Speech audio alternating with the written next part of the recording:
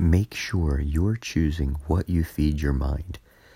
Just like a farmer doesn't have to find a way to work out their body because they get plenty of work farming, and somebody in a cubicle has to find time to work out because they're always sitting at a desk, your mind is the same way.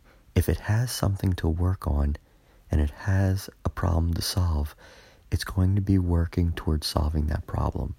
However, if life gets so easy that you have no challenges, you're not putting your mind towards anything, just like that person in the cubicle, it has to find a way to work out.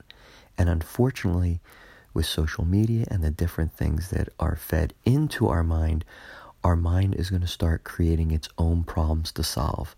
And sometimes those are the type of problems that we don't want in our lives. So make sure we're choosing the challenges that we want our mind to be working on to take us into a new level of who we want to be, what we want to think about, and how we want to impact the world with the gifts we've been given.